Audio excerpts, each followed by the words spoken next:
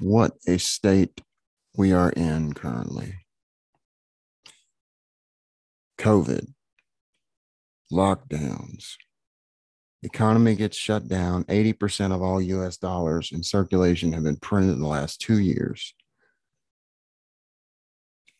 Even recently, we've heard talk of inflation relief checks, and they somehow fail to notice the irony or even have the economic literacy to know what put us in this state of inflation in the first place. We're consistently breaking records. Gasoline prices, fuel prices, same thing.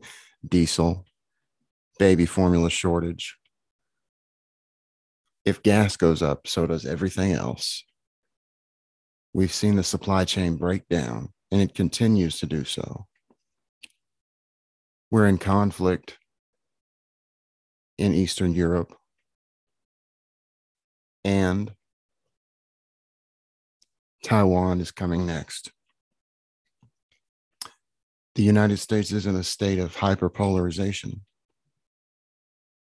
more severe than was the case before the Civil War.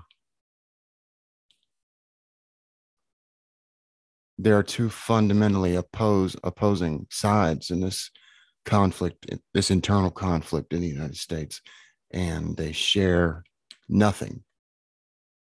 Two completely different realities. It seems there's the two sides are we agree on the facts, and of course, we prefer truth over facts. You know, according to the gaff machine, who is the worst president in the history of this country. Absolutely incoherent. It's not really funny anymore. When the guy says that he agrees to let's go, Brandon,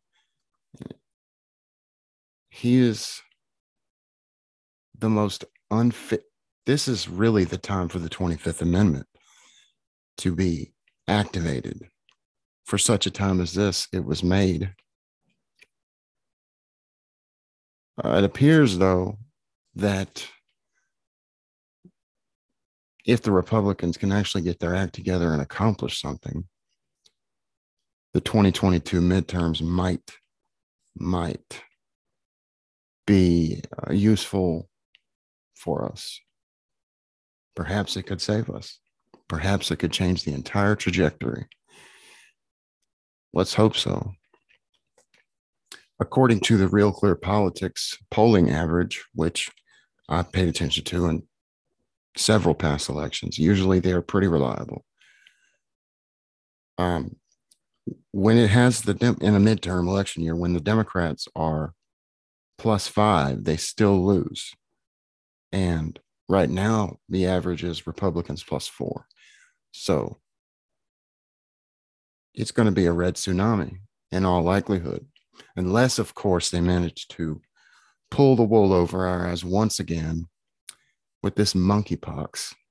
Just in time, right? Monkeypox. They order all these vaccines.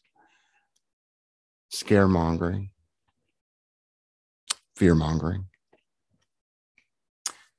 If they try to pull an October surprise on us and lock us down, or they offer us a deal. How about this? The deal is you stay home. We'll have people come deliver ballots to your house, and we don't have to lock down. It's perfect. You really got to admire their genius, but you know, it might not be a cabal. Certain operations are planned, I think, but these ideologies can operate through host bodies and appear, even through incompetence, appear to be structured, appear to be making their own decisions as an ideology and not necessarily as certain people. But more and more, it is starting to look orchestrated. I mean, the gas prices are about to double. And sometimes I sit and think about this, like, no, there's no way. I can't, there's no way that could happen. Like, really? Really? It's looking that way. And I just have no prior frame of reference, have nothing to compare it to in the past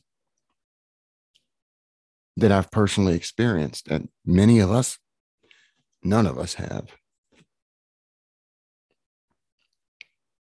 Civil war talk is erupting everywhere. I mean, it has been for a while now. But I actually see a path forward into such a mess, which could be the Civil War in the 1860s needed several factors to be in place in order for it to happen.